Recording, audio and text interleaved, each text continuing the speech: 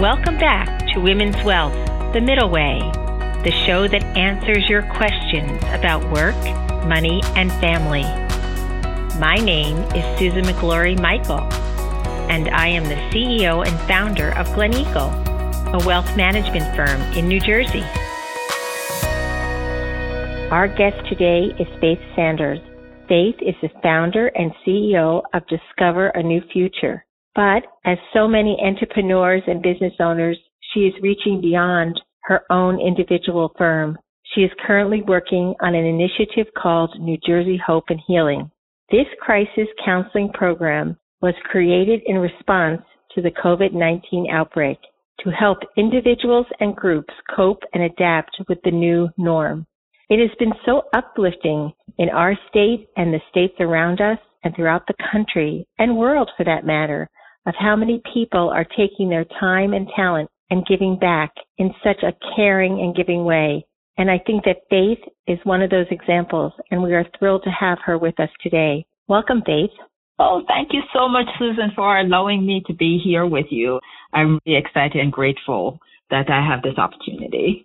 Can you tell us, Faith, a little bit about your background? I know you so well and admire you, but I don't think our listeners do. Your background of counseling and how you became so interested in the field.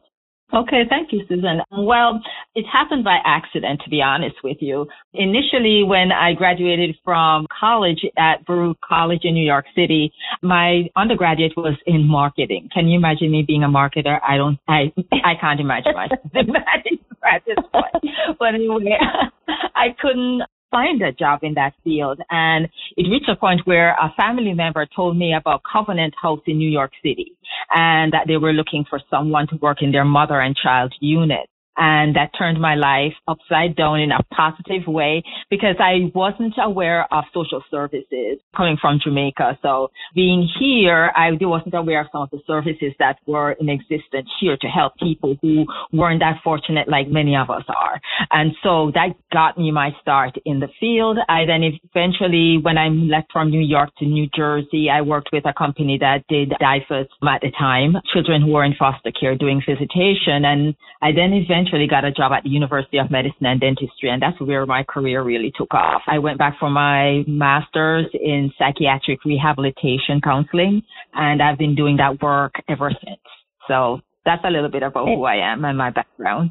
And I know you have been so involved for women and helping those in need and the underprivileged for so many years. So I was not a bit surprised when I heard that in addition to your business in Discover a New Future as a CEO and founder, that you were extending yourself even further. And New Jersey, just like so many other states that have similar programs, I know that you have become involved in the New Jersey Hope and Healing Project. And I know there are similar programs available throughout the country.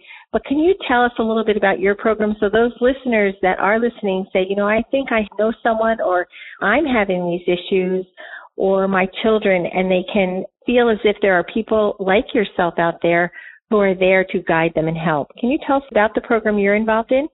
New Jersey Hope and Healing is New Jersey's response to the COVID pandemic that we're in, specifically around emotional wellness. So many people are feeling depressed. Some people are feeling anxious. Just the uncertainty of what is happening to us. I mean, January 1st, if someone told we're going to be in a pandemic, we'd all look at them like, please.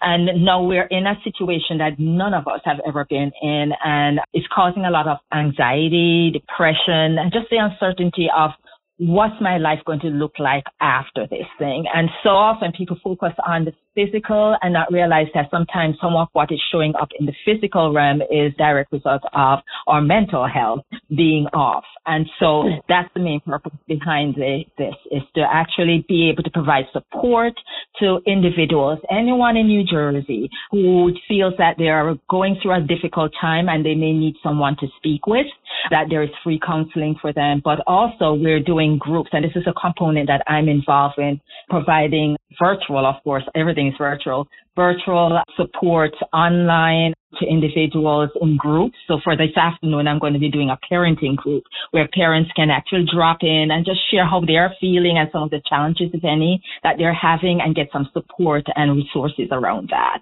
Those are some of the options. So we're opening those. I'm just sending it out.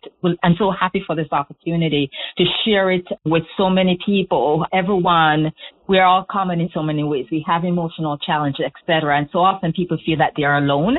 And there's such a stigma sometimes associated with this that people do not want to talk about it. But I'm here to say that you're not alone and there are other people who are experiencing this and there is help. And I think you're so right, Faith. And it's wonderful. And when you're talking about that there's parents that are home trying to homeschool and trying to maintain their jobs. But there's those that are getting the message that, yes, we're going to come back, but there's huge pay cuts, or I'm only going to be brought back part-time, or maybe not at all. And that is tremendous, causes anxiety and worry, because we all are nurturers and want to take care of our family or ourselves and pay the rent. And I think it happens so suddenly that I do begin to see that things are opening up, but not for everyone, because if you're older, you still have to say, okay, I may be still needing to work for the next 10 years, but I may be in that bracket of I have to be careful. So that's causing anxiety. And how do I begin to then go back into the workforce in a careful way? And I think that the program that you have is powerful, because I think that all states have similar programs for people. But here in New Jersey, can you tell us and maybe talk a little bit about to our listeners who might be struggling with some of the challenges that I've mentioned or that I didn't even mention? How did they adapt to this new pandemic? And what are some of the things? Because, often we don't think I'll get through it. I'll count through it. But it's that ability to say, no, I need help. I need someone to talk to, or maybe my child or my parent needs this. How would you suggest some of the tips to our listeners that they can do these things? Well, self-care is very important, acknowledging how you're feeling. So often we discount how we're feeling and feeling guilty how we're feeling, all of those emotions come into play. Denial. But being able to, exactly, thank you. That's what it boils down to. But yes, denial, and especially as parents and adults who may be taking care of others, the caregivers, we need to take care of ourselves first. I always use the analogy of being in the airplane, and the first thing that they say, if we need to put on these masks, make sure you put it on yourself first, not everybody else, because we can't be of help to others in an effective way if we ourselves is depleted or not able to function. So that's what self-care. So having a routine. So self-care includes getting enough sleep, having contact. Although we can't have that physical contact, we thank God for the technology that we have. We can actually reach out to other people.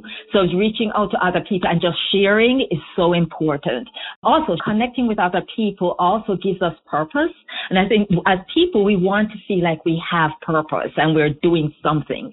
And I think sometimes because of the uncertainty of all of this, we are like in limbo. We don't know, as you just mentioned earlier, what's going to happen. So we don't really feel useful or like we have a purpose. So sometimes we have to create that for ourselves. Be mindful, especially of the children also. In fact, as it relates to kids, show their distress in different ways than adults. And sometimes we can say, go time out. Time out is good to be quiet, but being able to just sit with your child and just do something fun, or just be sitting there and just enjoying each other's company. Other things that we can do, although we shouldn't be outside going to the stores, etc., but you could walk outside as long as you're 6 feet apart. And that's one of the things I try to do on a daily basis with a friend of mine. We walk 6 feet apart. We're screaming at each other so that we can hear each other when we're talking. But it does help to create that routine and give us that exercise that we all need in order to function effectively in our lives. So I don't know if that is helpful, Susan, or if you wanted me to add anything else to that. No, it's very helpful. And you were also talking earlier about statistics that you had just read, which was extremely interesting. We want to share that with our listeners.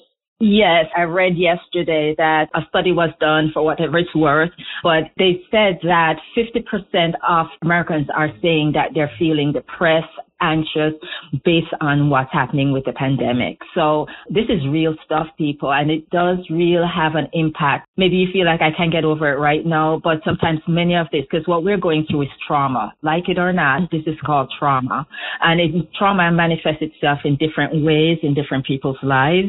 And it may not be showing up, but also I think it's of interest is that we need to pay attention to our life. Just really pay attention, because sometimes some of this trauma doesn't manifest itself, shows up itself until later on in our lives. And I agree with that. I agree with that later on when even though things are opening up and we're starting to go back to work, I think people are still worried and stressed about the future. I often think that when you hear a statistic like that, instead of feeling like, oh, that's awful and negative, it's not a negative at all. In fact, you feel as if maybe I'm not alone. There are others just like this, and so it's okay to reach out and to talk to someone, or to do more Zoom, or to talk to family members, or even the group that you're involved in, New Jersey Hope and Healing. There are groups of hope and healing in all states. And how do I just go online and Google that and maybe call? And as you're saying this afternoon, you're going to have a group session with moms and children about interaction. Those are everywhere. And there are also what I call saints out there like yourselves who are saying, I can give of my time. Even though I am the CEO of a firm, I have time to give. I think that's also the challenge for many of us who are working. What is it that I love to do, that this is an opportunity that I'm going to feel great about giving back?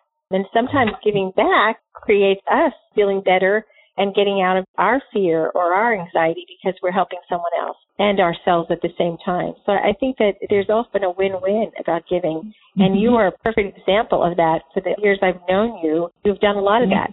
While you were building your business, you were building others. So it's a great way. We always ask our podcast guests if you could give one key piece of advice. You know, it's a Women's Wealth Radio, and people are listening, and they say to themselves and this podcast, one thing that this professional might guide me that I should be thinking about going forward when I wake up each day. In fact, you asked me for one. I'm giving you two. Sorry about You know what? And I love this. This is definitely a women's podcast, because I don't think I've ever had a guest on that doesn't say, well, I have 3 or 5. And I always say, go for it. We'll take as many as you have. First thing that comes to my mind is gratitude. That each morning when we open our eyes, just be grateful. Because there are people who are like you and I who had plans. Summer's coming. We're going to do this. We're going to do that. And they're not here because of this pandemic. In fact, every time I do a webinar or training, the first thing I put up is a moment of silence for the people who are not here, because there are people who are really hurting because their loved ones are no longer here, people who weren't ill or at a point where you would see this coming. So that's one thing, being grateful. Another thing is that I challenge everyone who's listening to think about 2 times in their life when they have shown resilience. And I think that sometimes when we're going through very difficult times, we don't realize that we are resilient. We bounce back. We have done it in the past, and we will again. And so the more we can remind ourselves of those times when we have shown resilience, it gives us hope, because I think hope is the bottom line. That's the foundation for everything. When people have hope, they can create miracles and do wonderful things. So those are the 2 things that I would really encourage people. And if you're not feeling, I'm adding one more, sorry. If you feel that you need help, it's okay to ask. And there are resources, as Susan said, all over the country, not only here in New Jersey that we're doing New Jersey Hope and Healing, but there are other places that if you don't know where to look, there are places, for example, the Mental Health America, the National Organization for Mental Health Associations all over this country. And you could go onto their website, and I'll send Susan the link to it. In fact, it's mhanational.org. Mental Health America, you could contact them or go on their website, and they'll connect you with the mental health associations that may be in your state, and they could actually guide you in the right direction of who to reach out to. The other one is NAMI, National Alliance on Mental Health. That's also a national organization. Please reach out to NAMI. They are a family organization, but they have great resources for everyone, especially during this time. So I would also suggest that you actually reach out to NAMI, which is NAMI.org. That's their website. Thank you so much, Faith. And I think for myself and those that are listening, we all are going to wake up tomorrow morning, open our eyes with gratitude and find hope. And it's funny because I have on my mantle a huge wood plaque, and it says, pray, trust, and wait. And I think that sometimes that's what we have to remind ourselves. During even adversity, I have found such gifts in the different pace that perhaps this was meant to be of a different pace. And so the days that it's like, it's instead of not another day, what an opportunity I have to do this within my home or with a person in my home that I haven't had. So I agree so much with you, and I can't thank you enough for joining us today, and also for giving your time to the New Jersey Hope and Healing, because what a gift they have in professionals like yourself who are stepping up and saying, I'm here to help. So thank you. Yes, and I just wanted to give the number for New Jersey Hope and Healing. It's 866-202-HELP.